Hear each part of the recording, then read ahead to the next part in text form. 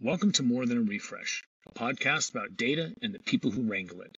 Today we are recording from Astoria, Queens, Justin, Texas, and Lake Mead, Nevada. Our guest is Dave Stokes, and our topic, all over the map, but really open source databases, community, and maybe a little bit of destruction of the AI ML myth. So Dave, why don't you go ahead and introduce yourself? Okay. Many years ago, I found out that I had a little bit of a talent for computers. And I was lucky that the community college I was attending in the county of San Diego out in California let us play with these wonderful machines. And then when I decided to get a 4-year degree, I found that one of the local universities also has some machine, and I got a job there working at night, doing backups and printing out reports. And this was on a piece of equipment manufactured by a company called Digital Equipment Corporation. And back then, long before Linus Torvalds probably was even coding, you bought your hardware, you bought your software, you bought your support, you bought everything from one vendor. And for me, that was Digital Equipment Corporation. And unfortunately for me, the TOPS 10 operating system didn't get too far. I switched over to the academic computing side, where I went through the demotion of Ristus E and VAX VMS and a couple other operating systems before we started playing with Unix. And that was good, but Unix had some issues to itself. And then we hear about this crazy story about this guy from Finland giving away an operating system. It wasn't like the Minix operating system where you had to type everything in or buy the 5 1/4-inch floppies and upload it onto your IBM PC. He was actually giving away the code. And that was my big introduction to open source software.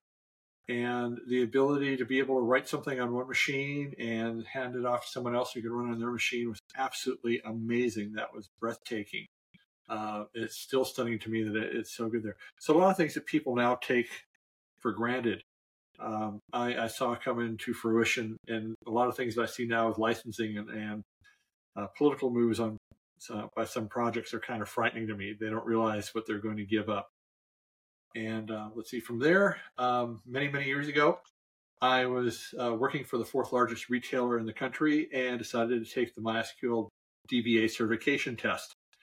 Back then, it was 2 exams, and I failed the second exam by 1 question. And a lot of the questions I thought were poorly worded, and I got on the MySQL website to try to figure out who I could complain to about that. So they were looking for a PHP programmer. And I wrote an email that was half, hey, your exams really need help. And another half, hey, here's my experience in PHP. And lo and behold, MySQL AB hired me. And my boss came over from Denmark to train me, and then a month later left the company. So I very quickly went from PHP programmer to managing the certification process. That was right before Sun Microsystems bought MySQL AB. And matter of fact, a year and 4 months later, I was at our user conference in Santa Clara, California, when I turned on the TV, and Channel 2's news out of the Bay Area said, big news, Oracle has bought Sun Microsystems. So from out of the frying pan into the fire, into the magma. And that was a big part of my career. I was on the community team for over 11 years. I did leave briefly for a columnar storage engine company that's now part of MariaDB, but won't go into that. I had some exposure to other databases before that, including Postgres. But it was an amazing time at MySQL AB because, here's this little database. Sure, it didn't do a lot of things great, but it did enough things right that people were happy with it. And probably the best thing that ever happened to MySQL's code was after the acquisition by Oracle.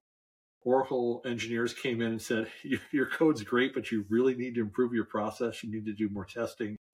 You need to do more rigor and, make it a better product. And that got ingrained there. And that was my life until a year ago, February, when I joined Percona. So let's back up a little bit first. There's a couple of points here that you brought up that I think are really interesting. First, let's talk about Oracle buying Sun. Did you join MySQL before Sun bought MySQL? Yes. 2007, I was hired, like I said, as a PHP programmer. And it was less than a year later that we got bought by Sun, and then 16 months later we got bought by Oracle. Yeah, I've got a story about that process. So when Sun Microsystems bought MySQL, right around that time announced first tier support for Postgres. Obviously, you can't buy Postgres, but they did, offer first tier support. And my day job, Command Prompt, was one of their first Postgres partners. You have a guest behind you. Yes, it's one of my dogs who's trying to remind me that it's time to feed her in 2 hours and 45 minutes. Fair enough. And anyway, so she's thinking now to be back. Yeah. Yeah, no, it's absolutely fine. MySQL World, I think is what it was called, happened, and it was in, I want to say LA, but I don't remember exactly. But I was invited to come speak on what MySQL could learn from Postgres. And I gave this talk, and it was very well received, except by Sun Microsystems, who, as soon as I gave the talk, terminated without notification of any kind, except for a blanket white email that said, "You are no longer a partner." Now, the moral of this story is I didn't say anything bad about Sun Microsystems at all. All I did was offer constructive feedback about MySQL, what it could learn from Postgres, and how Sun could monetize part of MySQL to make their investment worth it. I was very positive. But because I criticized Sun, and Sun is from the era where you never criticize your vendor, right? Even if it's constructively. They terminated our partnership. Now, the moral of this story, for all who are listening, is one of these companies is still in existence and still profitable. One of them is not. And that's why you need to be able to listen and hear and learn from your peers and your competitors, because it will make you better. Sun refused to listen, learn, and hear, and they no longer exist, and neither does most of their legacy. It is very few people that are running Solaris, very few people that are running Spark, and a lot of them that are running Spark aren't even running Oracle Spark. They're running something like Fujitsu Spark. Another thing was, go ahead. One of the crazy things that they did, and I have an MBA, so I've read a lot of case studies on bad business practices, worked for a lot of bad businesses. About 2 months after the acquisition by Sun, they had a big thing in Las Vegas where they'd bring in 1/4 of all their employees and give them a week of training, which I thought was an amazing thing. And all these people show up and they're energized, and they know this is their year to learn, and everything's going to go really wonderful. And the opening ceremony, some senior VP came out and said, things aren't going well financially for the company. So what we're going to do is we're going to have layoffs. So by the end of this week, about 40% of you will no longer have a job. But enjoy your training. Go off and learn. Know the room, man. Good Lord. Yeah. So you go into a room of 85 people and try to teach them MySQL, and half of them are wondering, how am I going to make my car payment? How am I going to pay my mortgage? And try to inspire them. Didn't quite work. Thankfully, we were able to bring in Martin Mikos to give a couple words of encouragement a couple days later. But before then, it was like being at the worst funeral ever. Yeah, that would definitely be terrible. And now I want to back up one more step. And this might end up being a long part of the conversation. So before I do that, let's talk about DEC. So okay. I had a Digital Equipment Corporation Alpha that I ran Linux on. Loved that platform. Miss that platform. I don't miss the days where you had Compact DEC, HP, SGI, Indy, all these different platforms. Not because it wasn't interesting at the time. It was.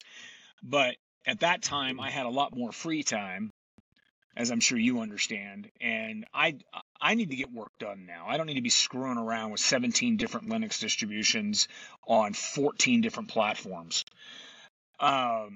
But I just wanted to give a nod to that. I really enjoyed the Deck Alpha platform. But let's get back to something you said. You said what some people, so your opening to open source / Linux was not that different than mine. I was running Linux well before it was 1.0. I was working at a bookstore called Powell's Technical Books. Powell's still exists. Technical Bookstore doesn't at the time. And my distribution of choice, while everyone else was trying to get me to run BSD, because BSD was Unix, right? It's a Unix. Yes. It's not a fake. It's not a clone. And no disrespect to the FreeBSD folks. I mean, it's a great platform, but I instead chose to run SLS. Do you remember SLS? Ooh. Yeah. Yes. I won't say fondly, but I do remember it. Yeah, so for those of you who don't have replacement knees and still have a good back, SLS was one of the first actual distributions, stands for Soft Landing System, I believe. And it used to come to you. You could download it, but back then you're talking, if you had 9600 baud, you were a king, right? So they would ship you CDs or floppies off of a magazine. And I started with SLS, went to MCC, I think it was called, and then back to SLS. And I stayed on SLS until Slackware became a thing. And I've jumped around all of them, right? Slackware and Red Hat and SUSE and Caldera before SCO bottom, right? All these different platforms. And then as I got older and actually had to pay attention and focus and be productive, be an adult, I kind of settled into Red Hat until they split off and created Red Hat Enterprise. And then you had your Red Hat Legacy, I think is what they called, and it was 7.3. And then that got split off into Fedora. And that's when I just settled into basically Ubuntu. I had a bunch of others that I played around with, but I've been in Ubuntu for at least, I think since maybe 08, I think. I've been on Ubuntu. And that's not to take away from any other distribution. If the distribution works for you, great. But I don't tinker anymore. I have work to get done. So I just have Ubuntu running. Or Android, which is what we're recording this on, which is also a Linux. So what's your take, Dave, on beyond the history there? You said that it really scares you or terrifies you what a lot of these quote-unquote open source companies are now trying to do to licensing. Why is this such a problem in your eyes? Well, the first one that kind of caught me was when MariaDB changed the license on their MaxDB product. And I knew several folks who were running their software that suddenly had no upgrade path because they didn't want to go out there and pay for the software. One case, it was a nonprofit that didn't have the money. And it's like, okay, it's like you have a bus. And suddenly I tell you, hey, your bus is fine, but we're changing the rules for front wheels, and your front wheels can no longer turn more than 5 degrees at a time. Suddenly your bus has less utility, it's not as much fun, and it's more of a pain in the butt to maneuver with. And it's one of those things where you start taking away from the idea, the core of open source, and saying, I'm not getting enough money from this. I really need to get money out of it. So I'm going to restrict the way you use it. In that case, these folks had to re-architect around that cog in their machinery, which is not easy, cheap, or fun. When I see other folks changing the rules like Mongo, it's like, yeah, I can see how you're getting frustrated, especially in this world where Amazon seems to be able to do what they want at will. But you're basically ruining the life and career plans of a lot of folks, and you're making an impact that you're not seeing. And the rule of unintended consequences is that you're not going to make more money with your product in the long run. You're going to end up being out of business in the long run. And I don't think they kind of get that. And you see how Mongo's trends are heading down on the DB engine rankings. As someone who owns stock in MariaDB, and my share price is a fraction of what I originally bought it for, it's not the wise thing to do. Yeah, I find that interesting. So generally speaking, I agree with you. I don't have a problem with closed source software. If I did, I wouldn't be running an Android phone. although good portions of it is open source, but still. But I do think that there's a certain aspect from a cultural perspective that if you start open source, you stay open source, and you need to figure out how to work within the open source paradigm. That being said, when you look at a Mongo or a MySQL, I have to be honest, for especially Mongo, right? Mongo is a $1.28 billion company by revenue. All right. They're public. And yes, their rankings are going down, but I think that those rankings ignore a lot of things. One of the things that is being ignored is the testimonial rise of Postgres. Postgres has always grown every year because every year the project improves, and it is a good database. It has flaws, just like everything, but it is a good database. And I would argue that in terms of a general utility or extendable database, it's your only option. The only reason to choose something else is because you don't know or don't like the relational model. That being said, there is no $1.28 billion Postgres company, except Amazon, who doesn't open source their Postgres stuff, right? Not all of it. They do open source a lot of it. And they do, let me be very clear, for those that are listening, if you think, oh, Amazon's taken over the world, blah, blah, blah, they don't contribute back, blah, blah, blah. Amazon is one of the top contributors, one of the top 4 contributors to the PostgreSQL.org project. The only one greater, I won't even mention. So there's something really to be understood that while open source is deeply important, and I agree that most should be open source. I mean, I don't think MongoDB is necessarily hurting. And I'll give you the correlated technology argument. Could MongoDB have stayed 100% open source? Yes, Red Hat did it, right? Red Hat now basically owns IBM or vice versa, depending on who you talk to, right? But maybe that wasn't their goal, right? The moment you're a public corporation, your goal isn't a billion users. Your goal is $1 billion in profit for your shareholders. And if they're still carrying the profit margins for their shareholders, then they're being successful, right? Now, MySQL DB, that's a whole nother, I mean, between MariaDB and Percona MySQL, and I mean, it's... Well, on a slightly tangential course at Postgres New York City, and then shortly afterwards at the local DFW Postgres user group thing, there was 2 mentions about database trends. One was Andy Pavlo in New York talking about how every so often the database world reinvents itself. The idea of using JSON documents as storage, and suddenly Mongo arises, and oh my God, relational databases are going to be dead because everyone's going to use document databases. They're so much easier for developers. And then the reality of the relational model comes back to reassert itself. People do need transactions. They need to be able to group stuff. They need to be able to sort stuff easily. And Andy Pavlo was talking about, well, the next thing you're going to hear is vector databases for all this AI stuff, but we already have the vector calls. And Bruce Momgen was talking along the same lines. The funny thing is Postgres, amazingly, is just able to, there's a new feature, absorb it in. I think that's the way things are going. Whether the closed source companies of the world, like Mongo, will be able to weather the long term, I don't know. We'll see. Long-term profitability for Mongo, I wish them all the best of luck.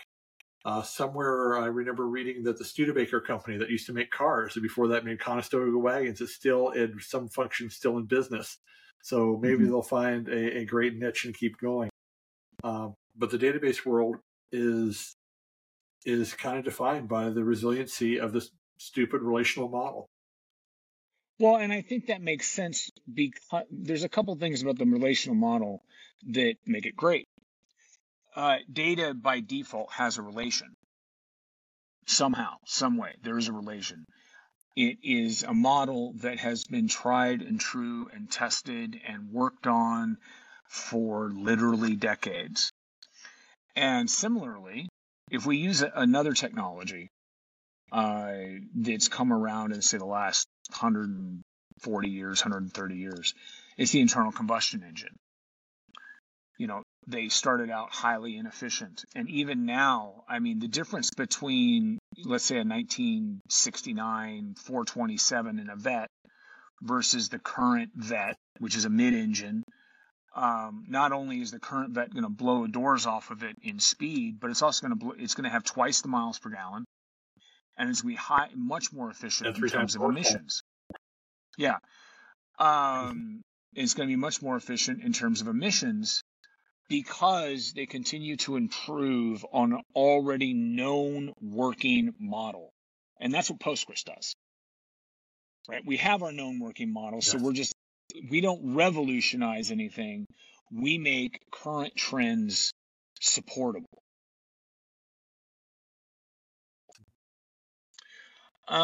Okay, so let's talk about, we know how you got your start, but there's something in here before we start talking more about Postgres that I'm looking for right here. And of course now I can't find it. I wanted to talk to you about the submarine. Ah, yes, here it is. You talked to our producer. You once worked on a project to track Russian submarines that eventually turned into source code for tracking whales for Greenpeace. So let's talk about that, because that's interesting. Yes. I grew up in San Diego, and at the time I was growing up, you probably couldn't throw a stone without bouncing off the heads of 3 or 4 folks who'd either been in one of the services during one of the wars in the mid to late part of the last century. And being a male child of that era, everything was just fascinating to me. Airplanes. I wanted to be a fighter pilot. My dad was in the Merchant Marine and had been torpedoed, and all these ship stories were great. I had uncles that were in all the service arms. I had friends whose dads worked in the very service. And at one of the places I was employed by a company that's no longer in business, they were using neural networks to sample audio recordings from Socius devices and process that to determine what was making that noise. Now, Socius, think of as a big underwater ear planted in the world's oceans all over the places, or buoys that are dropped by helicopters or airplanes into the ocean, and they listen. And there are certain mechanical noises, pumps, chain lockers rattling, computer hum, all these other things that you could listen to. And if you identify the frequency and the tones and the overtones, you can say, aha, I think that's a steam turbine on a nuclear sub. And by a lot of math, you can say, okay, we know that this was a ship that left Vladivostok on this date, or a submarine left on this date, and we knew it was heading in this direction, so we're able to identify it fairly precisely where it is at any one time.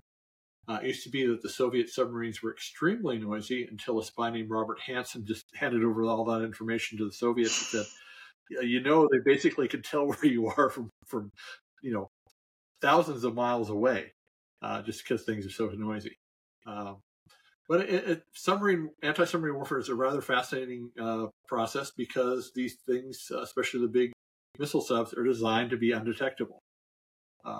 Now, part of the problem there is that anything made by humans is going to have some sort of thing that, it's going to have human foibles built into it. One of the problems with a submarine is that usually once a day, they have to come up shallow and purge the restroom system, shall we say. So suddenly you have all this biomaterial that has to be released that's usually a lot different in salinity, temperature, and density than the surrounding ocean water. So combining that with the sounds of the hull popping as it comes up or as it goes back down, these things are trackable. And it was kind of a fascinating period of my life, because I was, this is Hunt for Red October time. Imagine your local insurance sales guy writes a book that has a bunch of information that appears to be classified, that even the Navy thinks is classified, but isn't. and he writes this wonderful thriller about a guy that decides to steal a Russian submarine and take it to the West. It was made into a fairly good movie, although Sean Connery's Scottish accent as a Russian captain is kind of hard to believe. But it was of that He had time the period. right physicality. I'll give him that. But yeah, the interesting part here is, the AI ML portion. What I think a lot of people don't understand is that, generally speaking, the hype that we have today is just because of how fast our computers have become. It's not that we haven't done very similar or identically similar things for 70 years. It's just now it's fast enough on your phone, right? Yeah. And cheap enough where we used to have engineers who'd sit around and wait for a processor card to come available so they'd be able to run their runs. Now you want a processor card, you just put it on your AWS or your Azure account and watch the bill climb. Yeah, very quickly. It's actually funny that you bring that up. I don't know if you follow DHH, but he's recently been doing a lot of writing about moving 37 signals /Hay to owned hardware. And they're saving like millions of dollars now because they've moved out of the cloud and gone to cell phone metal. Well, many years ago, when I needed a hard disk drive, I had to put in a purchase request, had to get 3 bids, had to have accounting go through the yearly budgeting process, get the capital allocated, and several months later, on a pallet showed up a disk drive that probably had like 200 gigs of space on it, which was astronomical at the time. These days, you need more disk space. You just click a box on your Aurora platform, and away you go. It's crazy, and so many companies have gotten away from the capital budgeting process because it comes out of the operating budget, and they're very happy about it. And by the way, a lot of these businesses are going, "This is fantastic. We don't have a computer room that we have to, keep cold. We don't need these funny-looking computer nerds walking around, being in the cafeteria and having their funny stuff that they eat, and all this other stuff that goes along with having computers. It's now up on the cloud. We don't have to worry about it." And we don't have to worry about these guys who show up at 4 o'clock in the morning taking all the good parking spaces by the front door because we don't have them anymore. All the computer nerds are gone. Well, but I think there's going to be a balance, because the reality is that that's all fine and good during essential startup feasting time, but now budgets are starting to matter again. And I think the future really is about a hybrid scenario. And I'll give you, using command prompt as an example, we don't have any hardware. We are all in the cloud. But we do manage a lot of our own stuff, right? Now, obviously, Google and, okay, fine, Microsoft and Exchange, but Google have won the email battle, for example, right? And frankly, if anyone has done this, I'm sure, Dave, you have, administering email sucks. It's terrible. So having Google do it for me, I'm willing to pay for that. But I think there's other places where we're going to see transitions. I mean, when you think about how much you pay for an EC2 instance with 5 terabytes of space versus how much you'd pay if you just bought the machine with 5 terabytes of space, right? Yeah. There's an enormous amount of savings there. And the funny thing is, you still need someone to manage it. The only difference is you either have a capital expense or you don't, right? You still need someone to manage it, even if you don't see them, because all the geeks work remote now. Yeah. The other thing is, a lot of people don't notice is so many companies are inflicted with thrown over the wall projects. Marketing needs something, but the IT department doesn't have the time or the budget to do it, so they hire an intern or someone else to do a project. The intern gets ready to go away, and they throw it over the wall to the IT department and saying, "Hey, we know you know absolutely nothing about this. It's using a database that you don't know, on an operating system you're unfamiliar with, on hardware that we kind of got from a flea market, but it's vital to our corporate interests, and our SVP is talking to your SVP, and this is something you're going to have to manage." By the way, we have no idea what the data retention is on this. We have no idea if the software is legal, but hey, you guys get to manage it for us. Thank you. Well, and I know and you'll appreciate this working for Percona, right? Because Percona and Command Prompt are in similar spaces. A lot of times what happens is then they shove it off to us, right? And like, we don't know, but we need you to manage it. And they're willing to spend such a ridiculous hourly rate because they do not want to have to deal with managing teams. They want someone else to manage the teams. So that's where Percona comes in or Command Prompt come in, and we go in and we get to play the white knights, which is great for us. Don't get me wrong, but it's definitely more expensive than it needs to be. So let's talk about Postgres a little bit. Go ahead. No, go ahead. Postgres, yes. Yeah, you've heard of it. Well, I was going to answer that. Yeah. Well, as we talk about Postgres, there is one thing I want to ask you about MySQL. I generally don't talk about MySQL much just because, frankly, the only time I run into it is to migrate someone off of it. That's just my world. I'm not being negative toward MySQL. It's just that's my world. But you say it's dead easy to set up. That's your favorite thing, which I agree. I mean, install Go, right? Postgres is not install Go unless you're using something like RDS. But it does not keep pace with features such as merge. Talk to me about that, because it used to be that MySQL was leading the usability for developers world. And now it seems like that's changed. Yeah, the old thing was that Postgres was a stodgy database that was kind of arcane, and you had to have a pentagram in your computer room floor to get it to come up.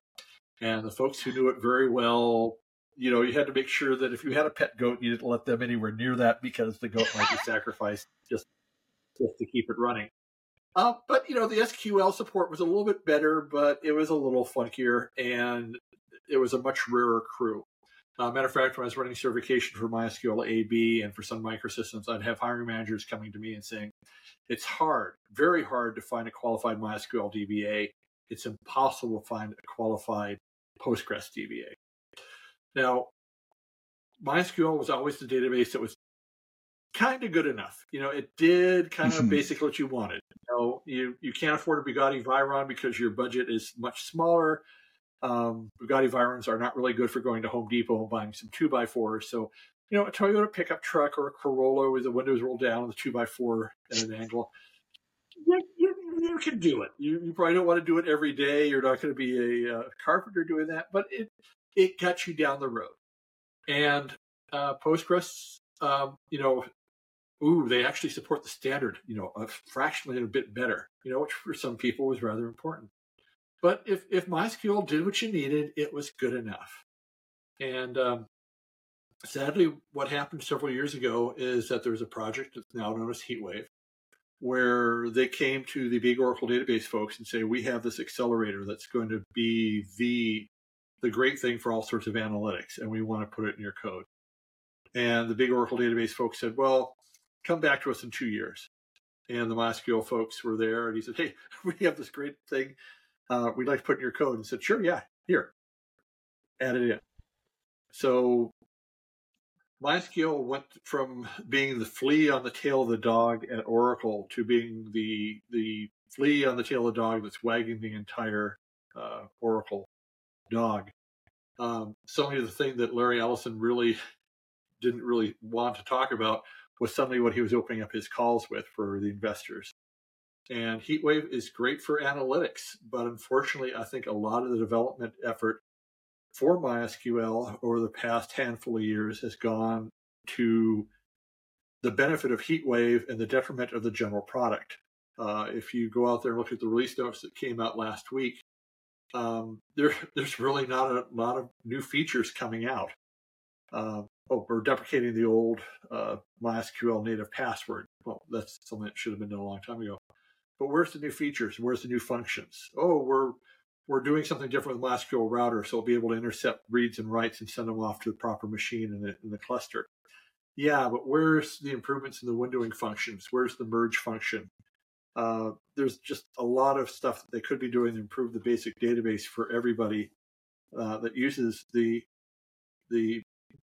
standard database, the non-enterprise version that they're not doing, and it's a shame.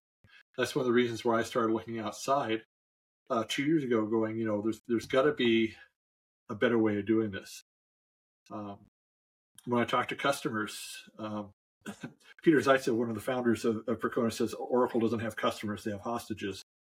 When I talk to folks who run big MySQL installations, and they're coming to me saying, Dave, should I run Postgres or run MySQL?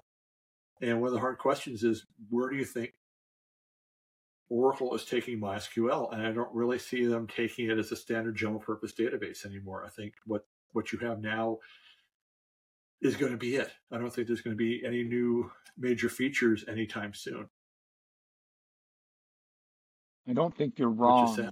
I think that's kind of Oracle's point, right?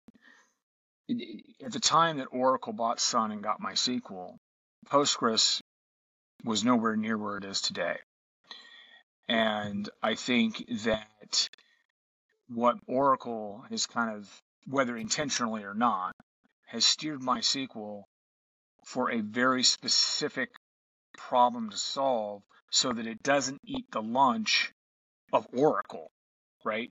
And that being said, even Oracle now has a managed Postgres service, right? Yes. Oracle has realized that although they are still the big dog in the room, and frankly, they're going to be the big dog in the room for the next 20 years. They've been around long enough. They have enough number of installations where they can be successful with, basically long-term customers for many, many, many moons, long to the point where you and I are hopefully retired. But as you come on board new, when you're evaluating products, all you hear now is Postgres, Postgres, Postgres, Postgres. Everything is somehow Postgres. AlloyDB, Azure, Aurora, RDS, Neon, all of them in some way. I had some people email me just the other day about a couple I had never even heard of. And they're all, even DigitalOcean has a little Postgres managed product. Yeah. Well, one of the crazy things is that when you look at people who are starting new projects like FerretDB, for folks who haven't heard of FerretDB, it's Mongo protocol on top of Postgres, and it's one of those things where years and years ago, when MySQL 8.0 was coming out, there were folks saying to the engineering staff, rather than come up with our own document database protocol language, why don't we just speak what Mongo has? I'm sure the lawyers can indemnify us, and we'll keep things as clean and as open as possible, because we're just basically using the protocol, but they were told no. I'm not sure if it was a not invented here type situation, or they didn't want to get into any sort of potential courtroom tussles with the Mongo folks. But when you see how nicely Ferret is moving along, true, it's not 100% replacement for a big installation on Mongo Atlas, but give it a couple of years. And I don't see anyone starting new projects like that on top of MySQL. No, that's a good point. I think that, I know the guys from Ferret. They're great guys. I do think they're going to have some challenges. One, there is already, a comparative with DocumentDB from Amazon. Now, obviously, you can't download DocumentDB, but DocumentDB is Mongo on top of Postgres. That's what it is. But for those who are trying to stay true to open source roots, I think there's definitely an opportunity to have growth, right? Maybe not, billions of users growth, but still growth, and have a nice, healthy ecosystem around your environment. I think that's quite useful. Yeah. And plus, it's such a great story. Peter Parkins and Peter walking through the Himalayas going, we need to have something to support the folks who need Mongo, but don't need the Mongo database underneath. Right. No, they're great folks. We actually have talked to them about adding specific support to PG manage for their stuff. So where do you think Postgres is going? Where do you think in the next 3 years, where are we going to be? If I could wave the magic wand and get rid of the bloating and wraparound type issues, knock on wood, I can see Postgres being the cloud database, becomes part of basically an API layer. Everything you need to do has this SQL-based API that just happens to run on Postgres, because everything that you want to do ends up there. And for the cloud providers, it's a rock-solid database. And look at a lot of the other databases out there. Do we really need them if we have one that is the standard? Well, and that's true. And I think that at least at a syntax / protocol / API level, I think you're absolutely right. I think a lot of the people that are running Postgres now aren't running Postgres. They're running a variant. The closest that I would say would, RDS is very Postgres. GCP is very Postgres, as is, I forget what Microsoft says their version is. But the ones that are interesting, that are their marketing, that they're pushing, that's your Alloy DB. That's a Postgres layer, right? Azure, or not Azure, Aurora is a Postgres layer. The storage underneath is completely different. And I think that there's good opportunity there. I'm just hoping that what I'd really like to see is the big three, big four get together and be like, all right, how do we have something that we're only competing underneath? Right? I shouldn't have to write for Postgres / Alloy, and then if I decide Postgres / Alloy isn't good enough for me, I have to rewrite for Aurora. Right? And there's certain semantics that are different between them that would make that happen. I think that would really benefit everybody, including on-prem folks, people who are just running Postgres, or they're running EC2 with Postgres on it. Yeah. And for anyone listening to this, if you have that $1 billion you want to send to JD and Dave, care of PO Box 15, we'll start our own POSIX consortium to do just that. That is exactly right. We just need. No, and that's true. And we'll have our first meeting down in Cabo San Lucas. Want to indulge? That is absolutely right. No, I would love to see an actual consolidation and understanding that, a long time ago, I think this was 08. I think it was 08. I stood up in front of a bunch of Postgres people and I said, the days of cowboy open source are over. So that'd be 15 years ago. And a lot of open source people didn't believe it. A lot of Postgres people didn't believe it. And now I think that a lot of projects are starting to pay for that, because they have become protectionist, in a lot of ways isolationist, and they make it difficult to contribute to, especially if you're a corporation. And what a lot of people don't understand in this world is that a corporation will participate as a happy, joyful, collaborative member as long as the return on investment is positive. The moment it becomes negative, they will take their ball and go home. And there's nothing wrong with that, because they got families to feed. Many years ago at the Linux Foundation member summit that they had in Lake Tahoe, one of the things I did was talking about the Oracle contributor agreement and how it affected MySQL. Now, what was interesting to me that I didn't know at the time is that 2/3 of the people in the room with me were lawyers for these big corporations who were very interested in what I was saying. And I actually read through these, I think it was 5 paragraphs. They're all very simple, saying, hey, what you're giving us is really your product. You're not pulling it from somebody else. And if it is someone else's product or code, you're indemnifying us.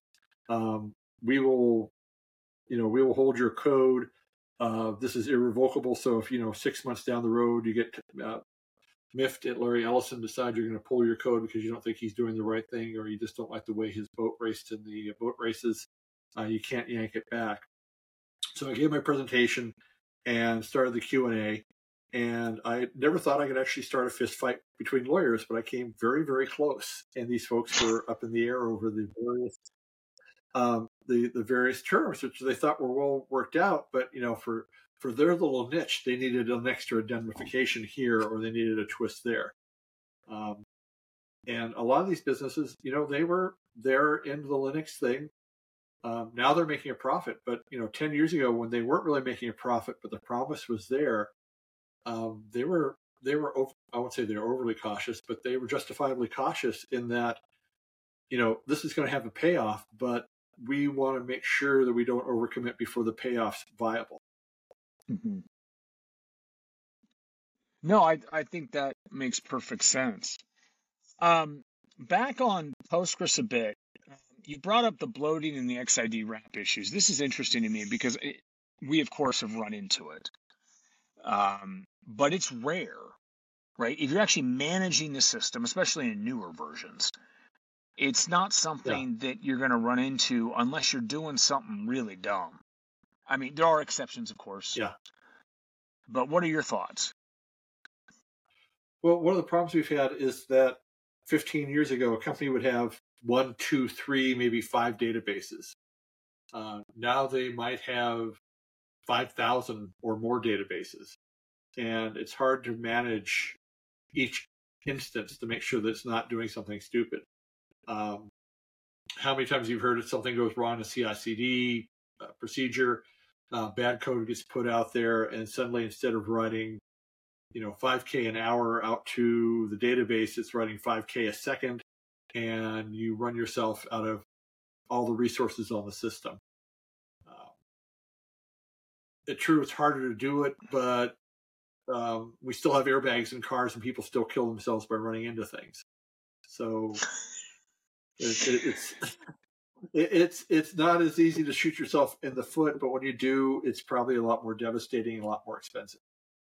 So it's interesting that you put it that way, because as a former major contributor, thank God you crash test dummy. Well, for me, it's like, okay, so what you just described is a bunch of people aren't managing their systems.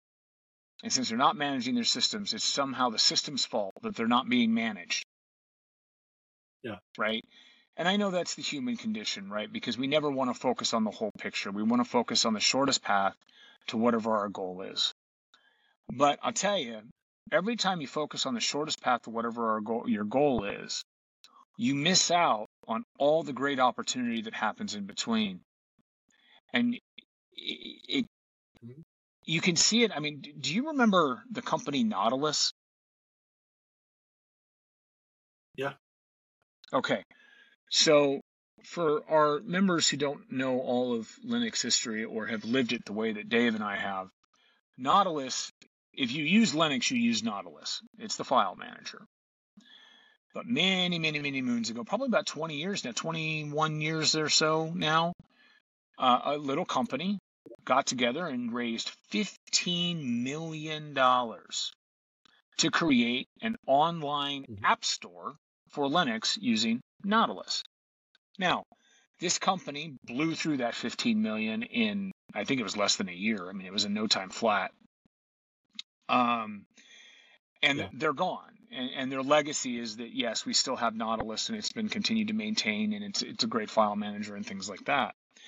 But the problem is that we have a lot of really smart people who get hyper-focused on a single goal, not recognizing that you're supposed to jump over the hurdles, not plow through them.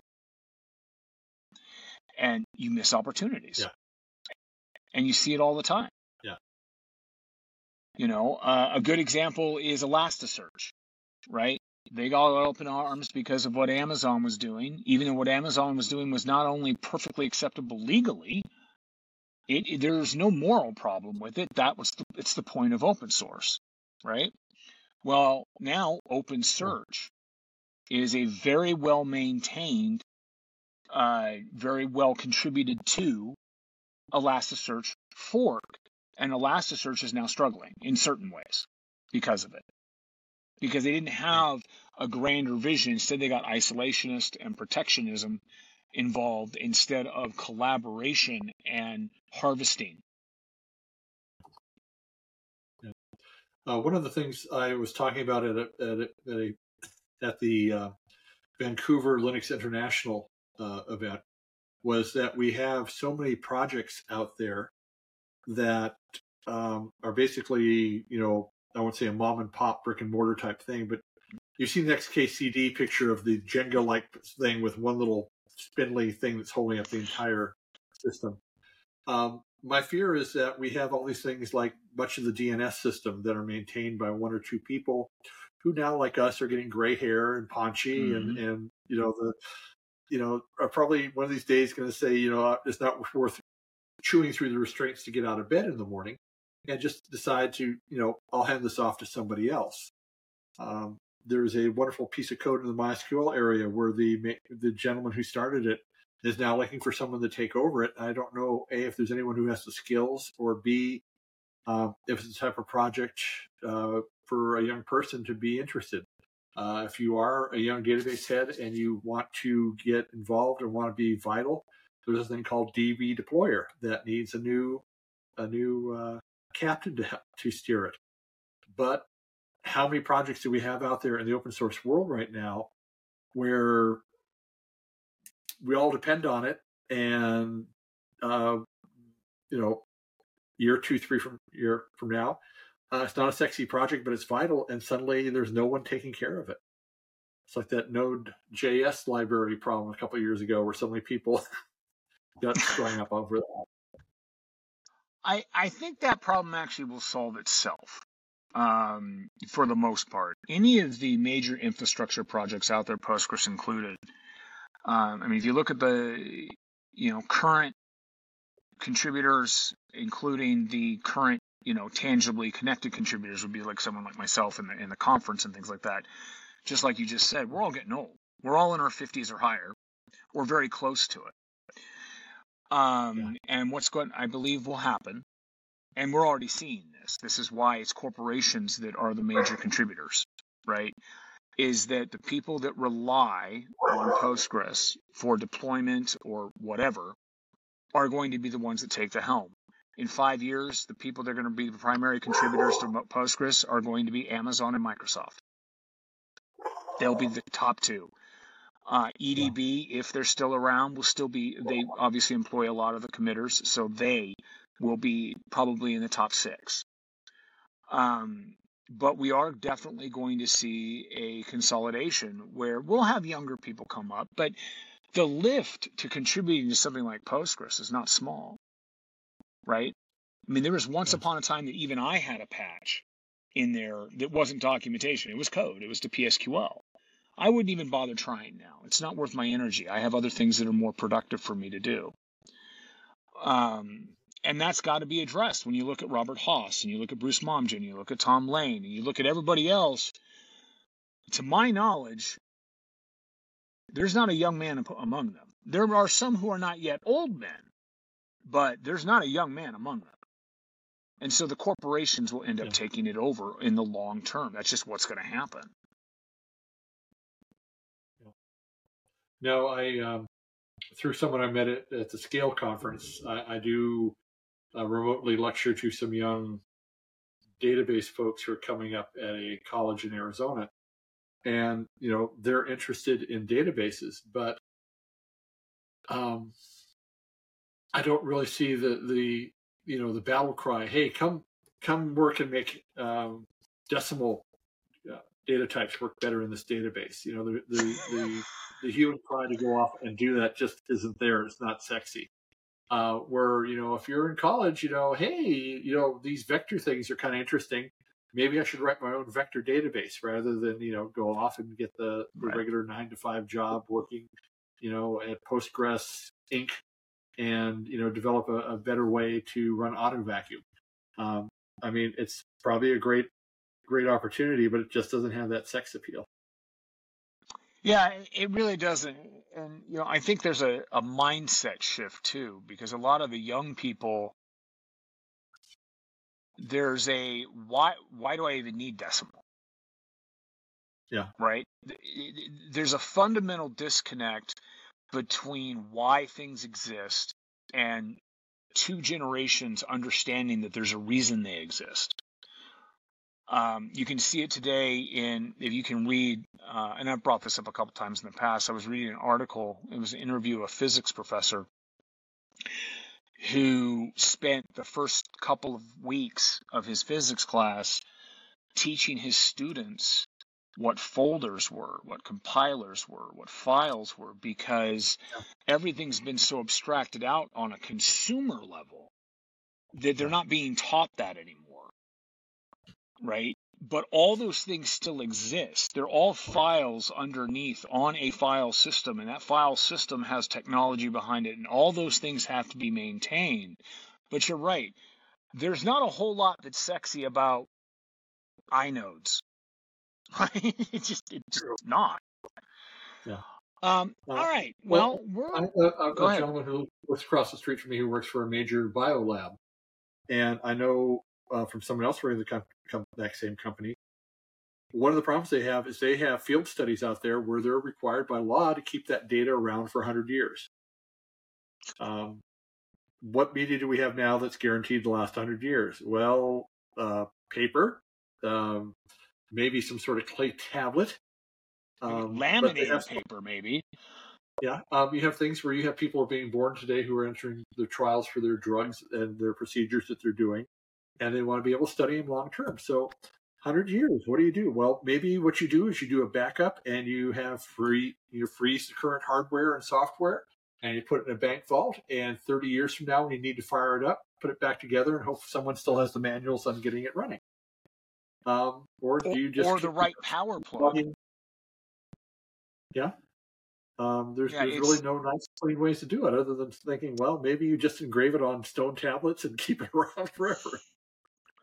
Well, that's where, what we're going to get is continuous storage, right? When I started in this industry, not when I was playing around with like Commodore VIC-20s in the 4th grade, but,